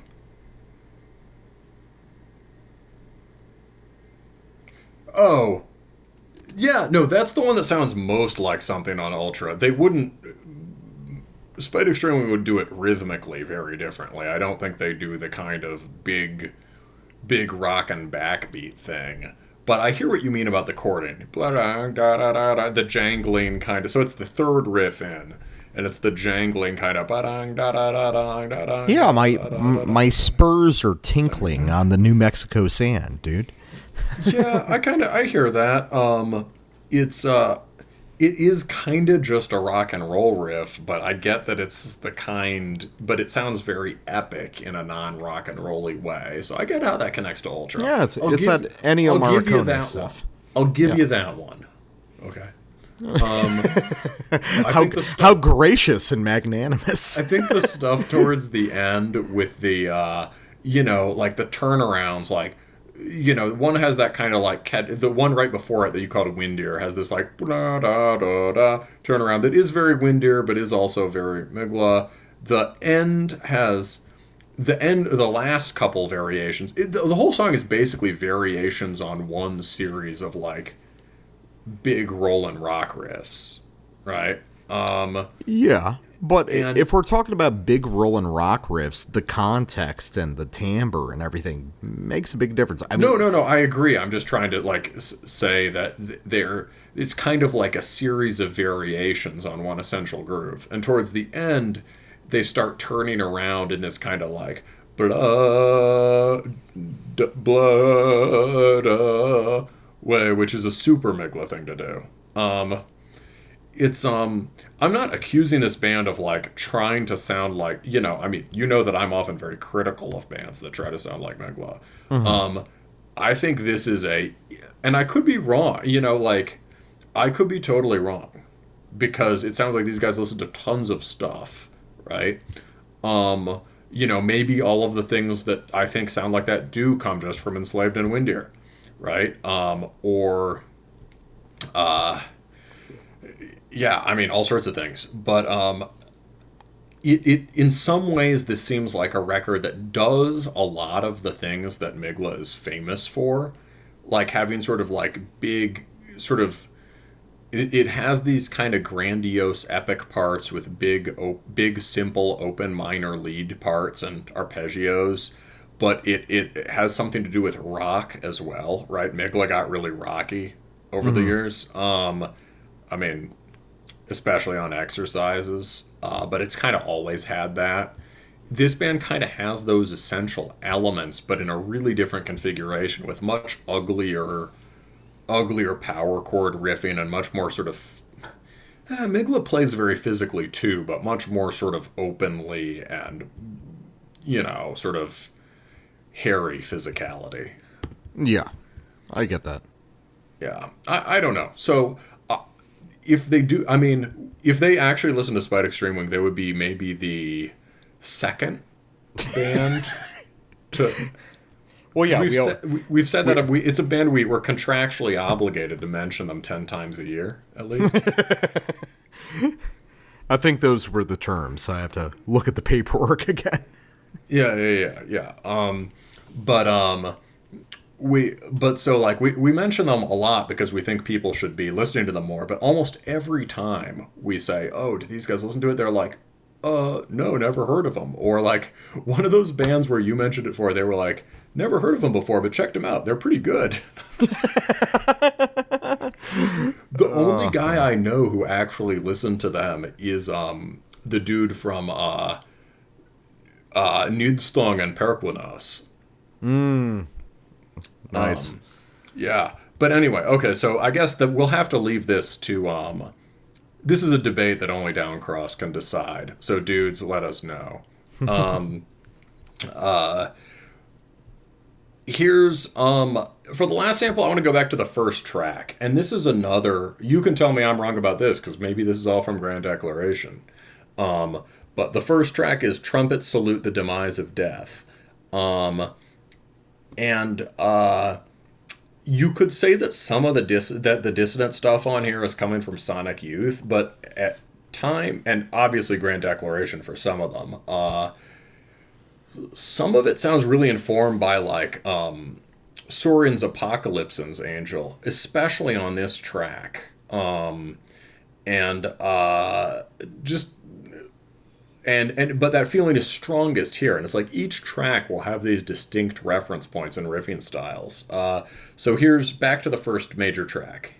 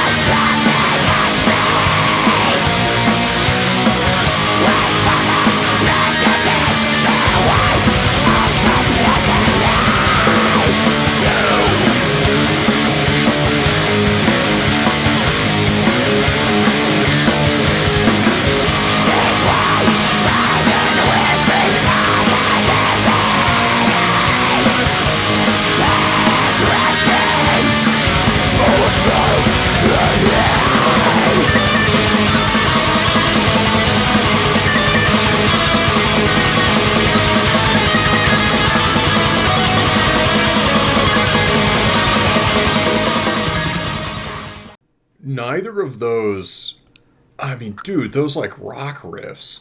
The first one was like a jump to fuck up riff. Wasn't it? Yeah, kind of. There's a lot of different kinds of riffs on that sample. Yeah, one thing that we've kind of said it, but the thing to really emphasize, the thing that's good about this band is they have a basic concept for the kind of thing they're trying to do, and then aside from that, there are absolutely no rules.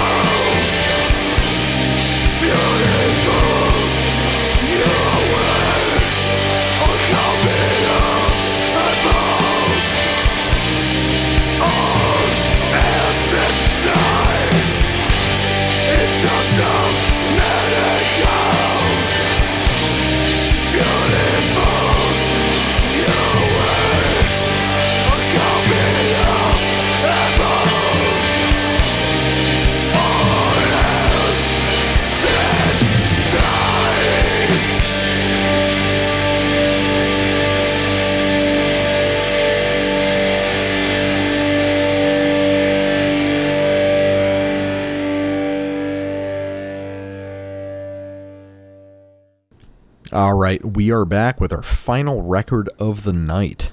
And, if we're talking old school Terminus, it wouldn't be old school Terminus without a brutal death metal kicker on the end, like a final shot at the end of the night at the bar.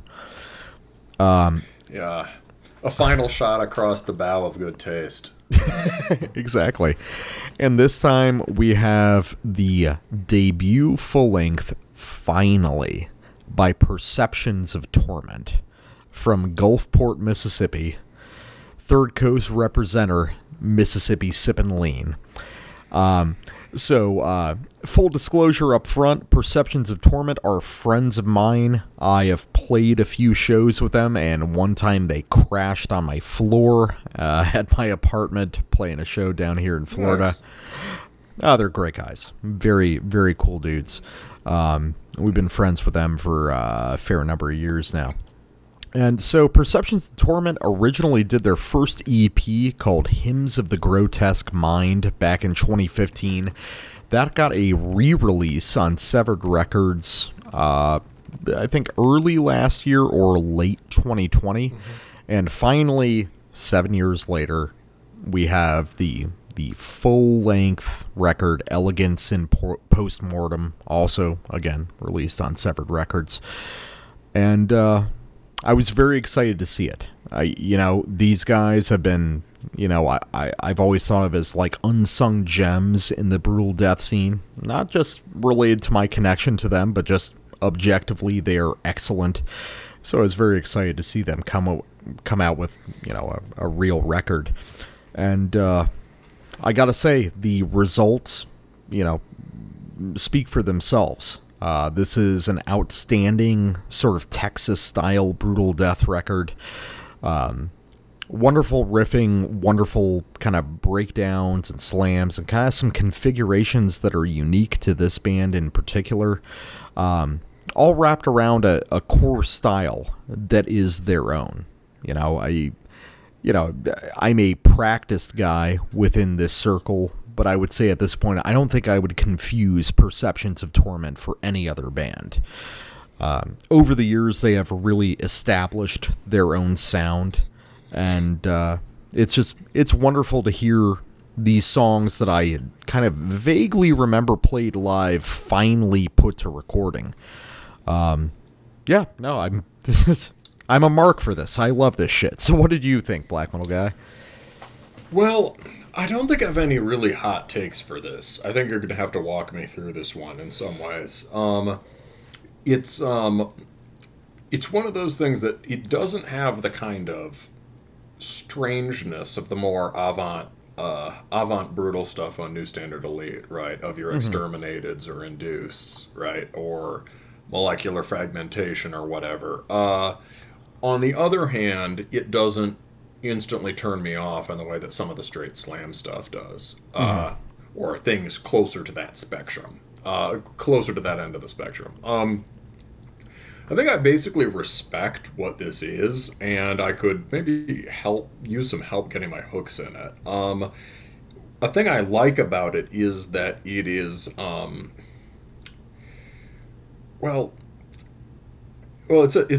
it's challenging in the way that this music should be challenging for non-brutal death people, because the production is kind of like, in some sense, it has that deliberately sterile brutal death sound. It has a drum machine, right? Yeah, which is, as I you believe noted, this is a drum machine. Yeah, not attempting to disguise the fact it's a drum machine, which is always the best thing.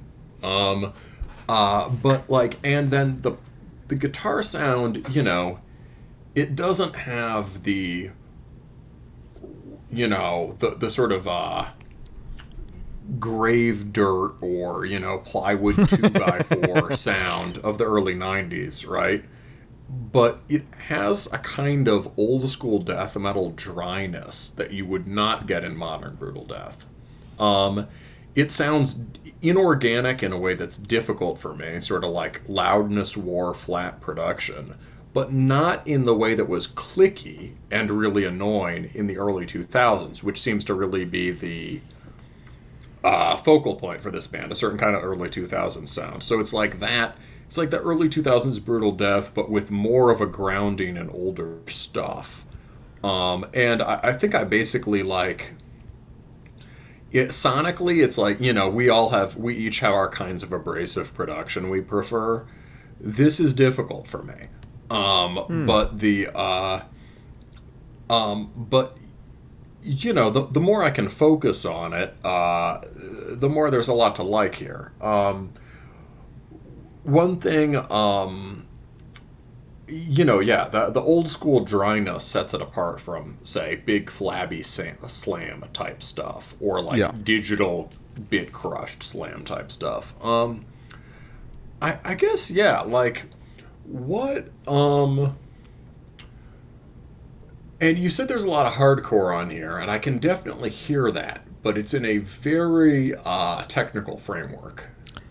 Yeah, so Perceptions is, I think, sort of a definitive example of the Texas brutal death style, which we haven't talked a lot about on the show, but really is kind of a distinct scene unto itself. They call it TXDM, Texas death metal, which is an interesting note because everything labeled TXDM is brutal death metal, and that kind of suggests something in and of itself. That these guys see brutal death metal as just a part of death metal lineage. Right. So what defines Texas death metal? I would say, so obviously we have stuff like Necrovore in the background. But realistically, what we're talking about now is sort of an elaboration off of New York death metal. The hardcore influence is still present, but I would say it's more integrally incorporated into the death metal substrate. If you listen to, say, a band like Internal Bleeding or Repudiation or something, the hardcore parts kind of stand out. Here, not so much. They fuse a little bit better into death metal, sort of like very early deathcore in a way. Additionally, I would say there's a technical flair that you can hear in a sense in Suffocation, but it's really brought out in the Texas style. So you've got this conjunction of these really aggressive sort of... The technicality in Suffocation is more sort of finessed musicianship stuff, kind of like weird, weird harmonies in places that seem like too fast to throw them in, or whatever. Whereas like this is much more like when people think of technical brutal death metal, this is like convoluted riffs with lots of notes in them. But it is not masturbatory. No, there's definitely like melodic ideas to a lot of this. The thing that I've always compared this band to, and I've told them this because they were big fans of this band, was Insidious Decrepancy, which is a Texas one-man band from Sean Whitaker that was very influential in the 2000s. To the rest of the Texas death metal scene. So you've got the technical flair, but I would say like the main thing is that Texas death metal is distinctly mosh music. Even when it's techie, you're supposed to fight people in the pit to it. And I think that really comes across on this record. Like I'll get into the whole idea of like the rigidity of what we think is a drum machine. But let's listen to a song. Let's listen to a song with big jump to fuck up riffs. So we're going to listen to the back 2/3 of Immersed in Blood. This is a short record. This is under a half hour. But it stays pretty well. So with Immersed in Blood, I know I was saying, so unlike Internal Bleeding, this has the hardcore more incorporated. But here, this is a track that is clearly derived from Internal Bleeding circa Driven to Conquer. It's fucking sick, and let's listen to it.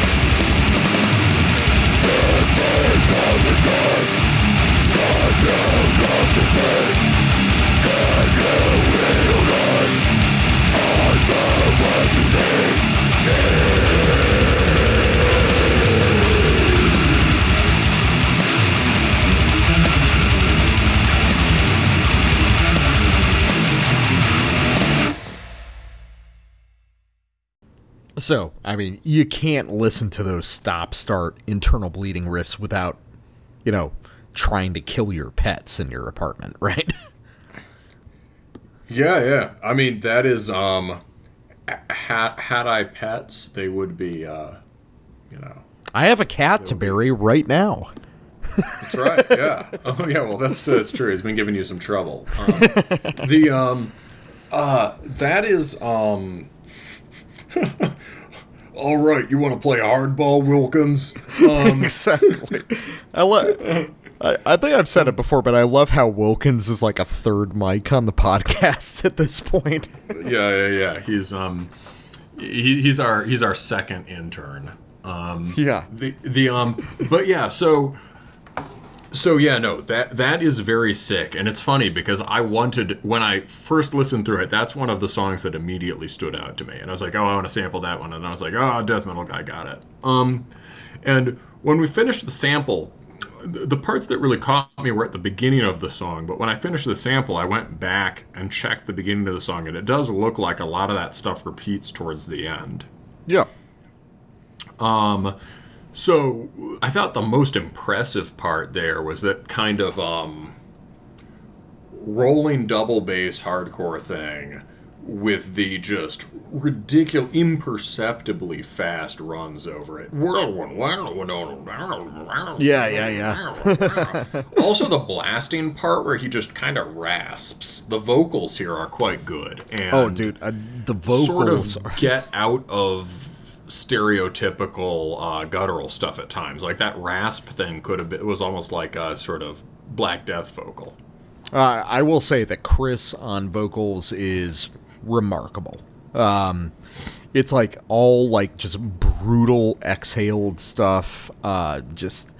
He's got a sense of tone to him and a sense of really like ferocity and aggression that is kind of, in the pursuit of more brutal tones within brutal death metal and slam death and stuff. A lot of people have kind of gotten away from just sheer violence in their vocal performance. And Chris is a guy that manages to have those guttural tones, but to really go out, in terms of intensity. And I think that really shines through. For sure. Yeah. Yeah, so I can hear that, and so the stop-start is the parts, right? Yeah, that's totally internal bleeding, like Driven to Conquer era, Extinction of Benevolence era. Really cool stuff that you don't really hear anymore, not even in kind of hardcore bands, really. You probably do, but like we're just not paying that close attention to hardcore anymore. You get stuff like that. There's a band called Vamachara that I like a lot from California. That are they still going on? Yeah, I think they're content. Yeah, I think they have had new records that I've missed, but they do shit like that. You know, yeah, June 2021 they had one. But I know what you mean. It's so it has those. Well, it is very 2000s, you know. Yeah, like what from the 2000s? So internal bleeding is one from the early 2000s. Not stuff like Skinless though, right? Not quite. Skinless would That's definitely more be... Slayery and also more syncopated. Yeah, but I think it would be a lot of, like, very early deathcore stuff. It would be, like, early Despised Icon, you know? There's this whole network of, you know... There was this whole network, especially in the 2000s, of bands. It's like, as long as we don't say the term deathcore, it's okay to incorporate. And what about so what is like the TXDM band? Because you've mentioned that sort of in the margins a few times on this show as being connected to the more hardcore brutal death stuff. I mean, I think that it would be a different answer for anyone who followed that scene. As far as defining Texas death Stuff metal, from the early 2000s, say. I would say Yeah, because in terms of the more hardcore or death metal-y side of brutal death, the stuff that I'm more inclined to like, aside from the really sort of avant stuff that's out now, I would say right. You give me the New York. There's certain kinds of the New York bands like Internal Bleeding. There's the Japanese stuff, and then there's this Texas stuff. I would say a band like Prophecy. They did a record called Our Domain. I think that was 2003. That's very defining Texas death metal. Ton, Ton, is pretty defining. That's a good name. Yeah. And of course, I mean, I'm talking about stuff that's a little bit more underground, but is distinctly Texas. I mean, like Prophecy's Our Domain is a record about the Texas death metal scene. You know, it is Our Domain. Oh, I see. And then, of course, you know, Devourment, Molesting the Decapitated, but I'm trying to concentrate on stuff that's more specific to Texas. Insidious Decrepancy, you know, Decadent Orgy of Atrocious Suffering, that sort of thing. Lots of great bands from the Texas scene, but, you know, not a lot of people know about them. This is all 2000s kind of stuff. Word. Well, I should go to my sample now. Yeah, let's do it, man. So this is Purgation Equation. It's track 6. There's some stuff in the middle of the record that I can't really get my hooks in. Yeah, a couple of the songs in the middle are much more just like very techy, very straightforward, you know, alienating shit. From Beneath seems like, track 5, From Beneath in particular, seemed like more of a slam song. Definitely. Not like cephalotripsy, you know, ooga booga slams, but like early, more dense and, you know, early slams with more notes in them. Yeah, well, so, this record is, you know, the tracks from the EP re-recorded with more tracks to make a full length. So you've got kind of a split between older and newer material here. So the older stuff might be more slammy. To a degree, I would say, okay. Yeah. Well, that's the only track that really jumped out to me as like, okay, this is kind of slammy. But I would say that was the one I had the hardest time getting into. But Purgation Equation comes after that. And, you know, a thing that we've gotten in some of the brutal death bands that I've liked, and that this band does pretty much as their default setting, is the lawn sprinkler mosh riff.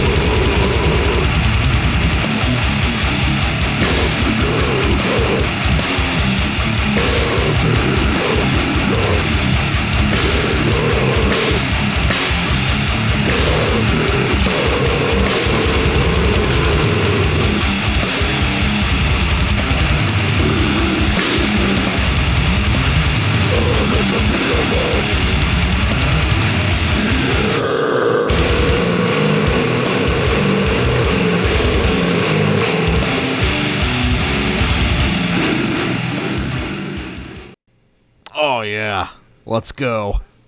Yeah, yeah. So yeah, I can almost hum that one.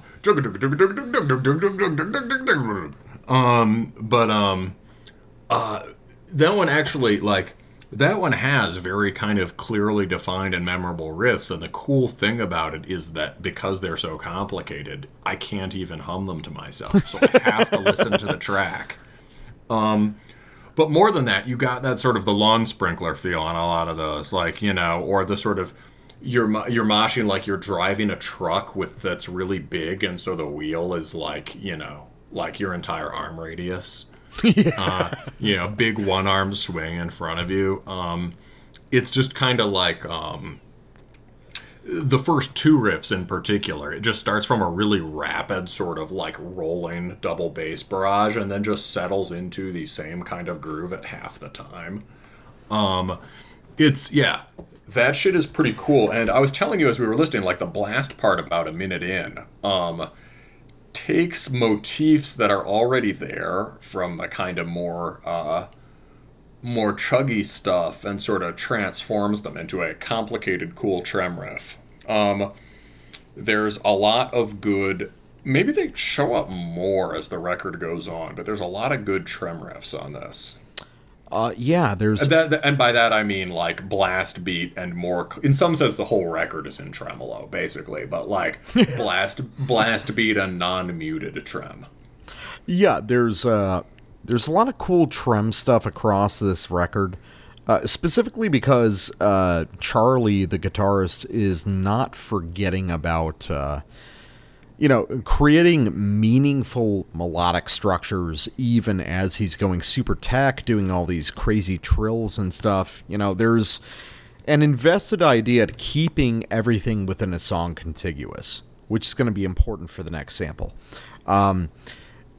Another thing that I think is distinct about this band, especially now, this is a very, like, early mid-2000s technique, but is kind of forgotten these days, unfortunately, is really fast, down-picked palm mute riffs.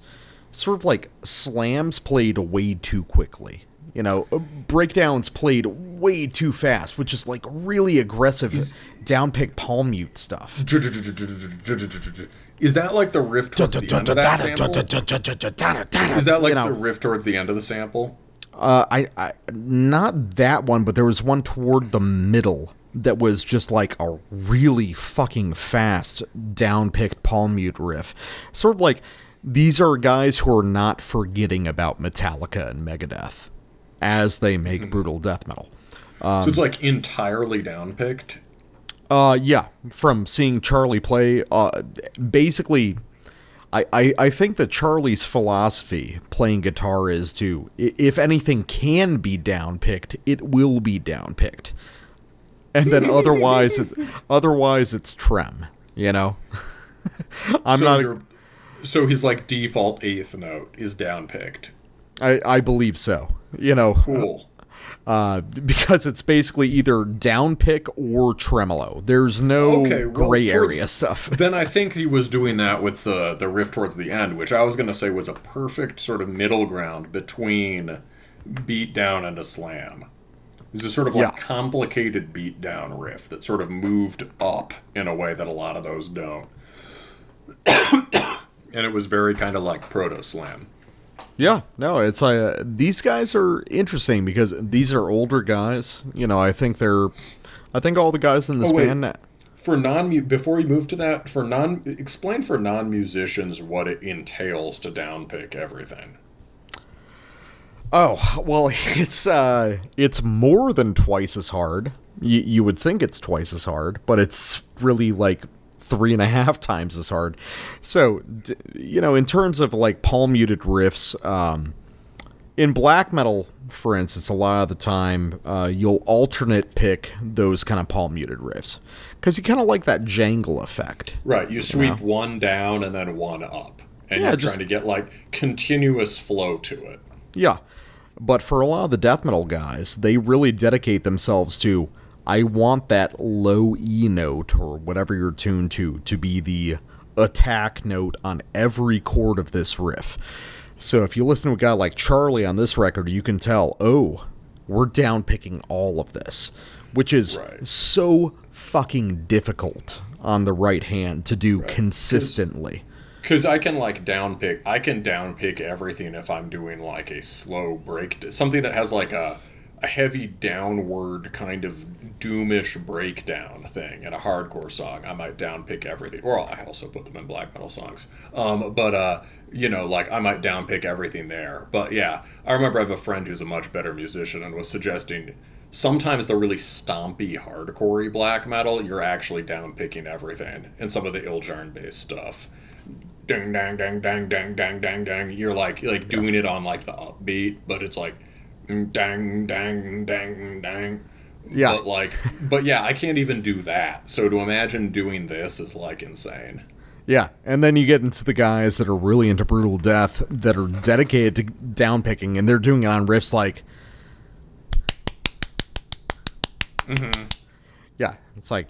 Yeah, or faster than that. There's You're doing guys the doing downstroke and winding it back up and going it again at at 200 BPM, which again doesn't sound like much until you try it, and then you realize, Dude, my god, what if you could jerk off that way? I've been working on that for years. So the Unclean Mind, great song. Probably my favorite Perceptions of Torment track. Remember how when we covered that Concrete Winds record late last year, I was talking about bow-like song structures? Mm-hmm. The idea of that you've got a sort of anchor point and everything is sort of going out and coming back into that anchor point. I think that's a consistent thing across this record. And it really comes out on this track. This is one of the old ones from the EP that's been updated. Phenomenal song. So let's listen to, I believe this sample starts with the sort of anchor riff for the whole song. And then it's going to go out and it's going to reel itself back in a really cool way.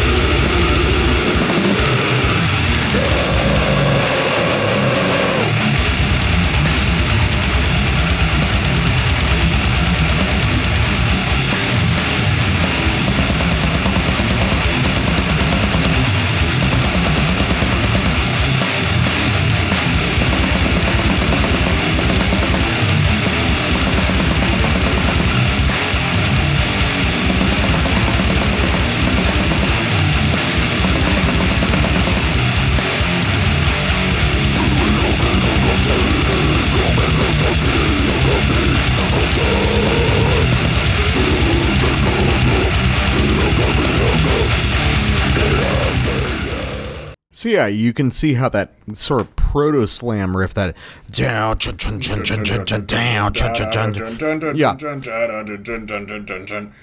the way they came back into that at the end, they played two variations on it, right? When they spilled into it out of the blast beat, they started playing that riff with like an opposite time emphasis from the way they normally play. Yeah, And dude, they just it's so went cool. into the normal version. Dude, it's totally out of nowhere. There's like really, I mean, preaching at the fucking choir here. The same shit that I always say about Brutal Death on the show. It's like, it's all about those subtleties. It's all about those little time changes, you know, these little flares that these guys put into the music.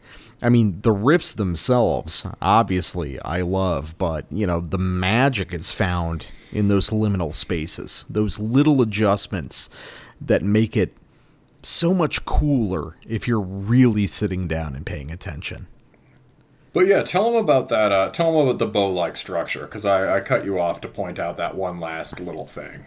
Oh, no, you're good. I guess I talked about this the first time when we covered the Concrete Winds record last year. So when I say bow-like, I'm saying that there is a central riff or a central motif, sort of like a chorus, but not functioning in the same way, but rather a riff or a musical idea that is an anchor point that the band moves out from and ends up looping back to. What makes it distinct from a chorus? I mean, more riffs. Usually people will go, you know, in this kind of structure, 3-4 riffs out before looping back into it. And I think this is It's also just not necessarily, like, catchy. Or it's not catchy in the way that a chorus is, rather.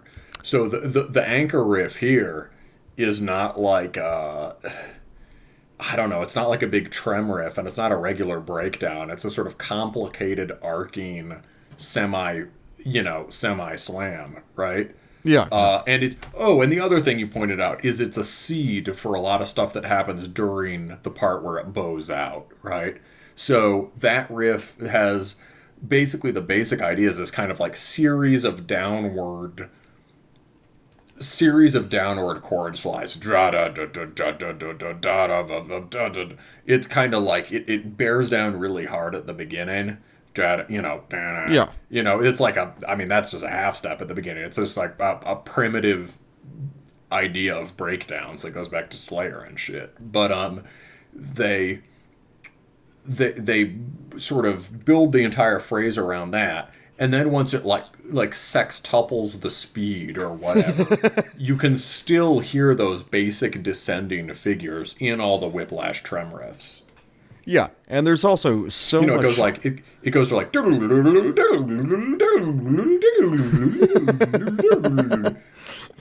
Well, yeah, and there's also so much like subtle variation that occurs with the drum machine. I assume it's a drum machine, you know. If there's a drummer, well, you know, good on you. But there's a lot of subtle rhythmic variation that gives more juice to a lot of these riffs, kind of in a black metal style, but in a way that like more fundamentally reinterprets the sort of rhythmic emphasis of a lot of these sort of proto-slam riffs. It's really interesting.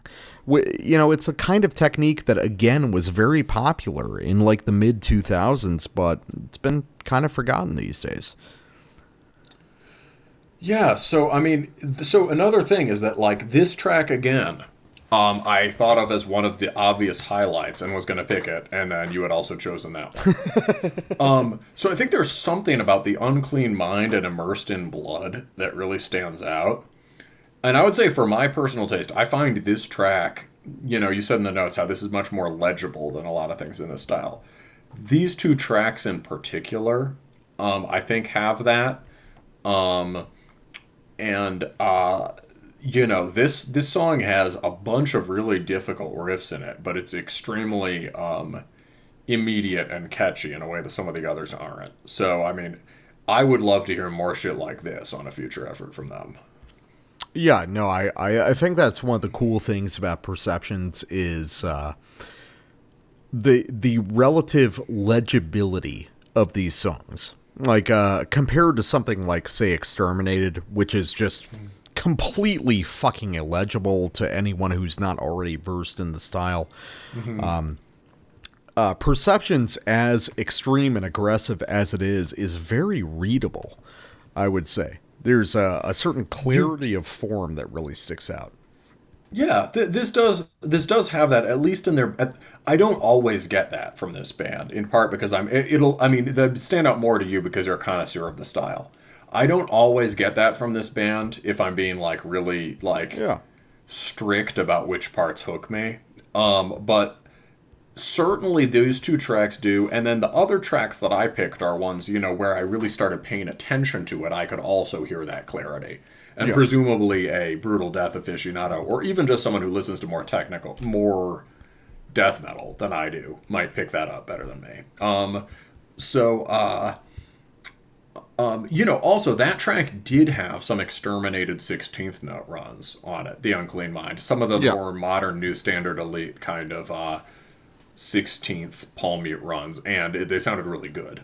But yeah, let's go to so this is the I think the last track before the outro, and in a Smashing Pumpkins tribute. It's called The Killer Within.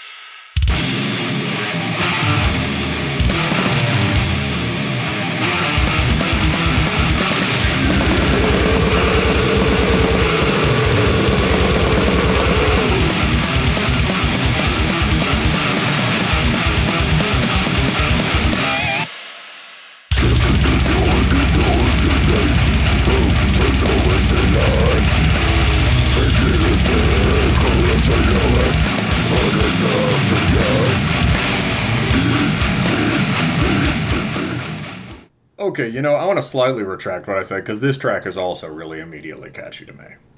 Yeah, this is a really good one. This might be the most melodic one on the record. This is closer to a, regular death metal or even Black Death sense of melody. Like...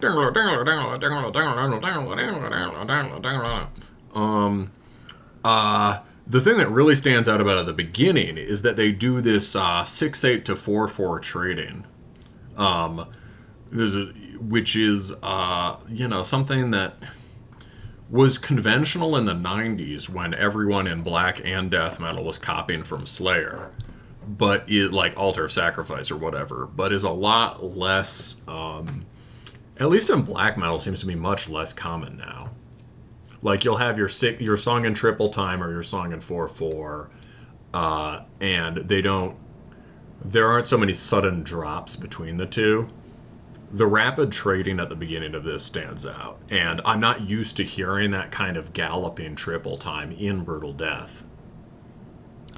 Yeah, I think that's a thing that is kind of essential to, again, like 2000 style Brutal Death. Mm-hmm.